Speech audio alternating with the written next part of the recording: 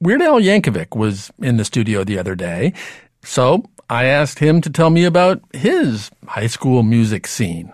Well, oddly enough, my friends actually didn't want me in their rock bands with an accordion. So I had to basically go out on my own. And I found pretty quickly that if you're serious about the accordion, especially at that point in time, you wound up playing bar mitzvahs and Italian weddings and not so much rock and roll. So I kind of had to go my own direction. There were no hipsters to rediscover it yet. You know, I was the original hipster, I'm sorry to say, yeah. Yes. But young Alfred Yankovic wasn't totally alone out there. He became a fan of the legendary counterculture DJ Dr. Demento.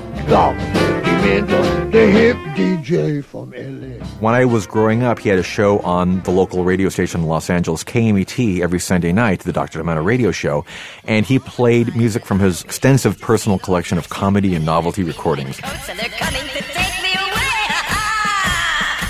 And I was mesmerized, you know. It went on past my bedtime, so I remember I had the AM/FM clock radio under the covers with me in bed, listening to the Funny Five every week.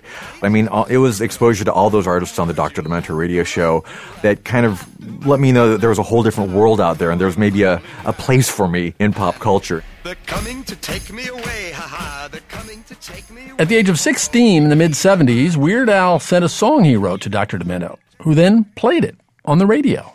It was a cassette. It was, in fact, he wrote me a postcard back saying, maybe not use the cassette you get like $3 for $1 at Kmart. You know, maybe step it up a little bit. But it was like a cheap little cassette on a horrible little compact cassette recorder in my bedroom with my accordion. That was my first recording. I think it was called Belvedere Cruising was the first thing that he actually played on the air. It was a love song about the family car, which was a big black 1964 Plymouth Belvedere with red upholstery. I don't think that I could cruise in one of those small VWs or zip along the highway in a classy pickup truck. There's something about a comet that makes me want to vomit, and those Datsuns just ain't worth the fudgesicle, no.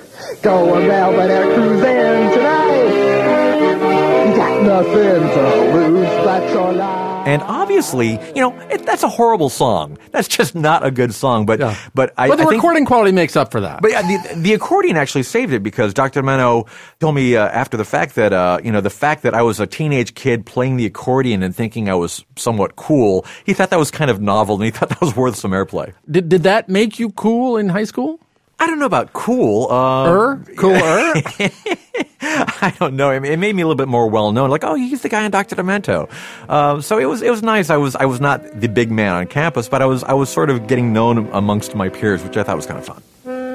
Weird Al Yankovic will be my guest on next week's show. And remember, we want to hear the music you made as a teenager. It's our Battle of the High School Bands Listener Challenge. All the details are at studio360.org/myhighschoolband.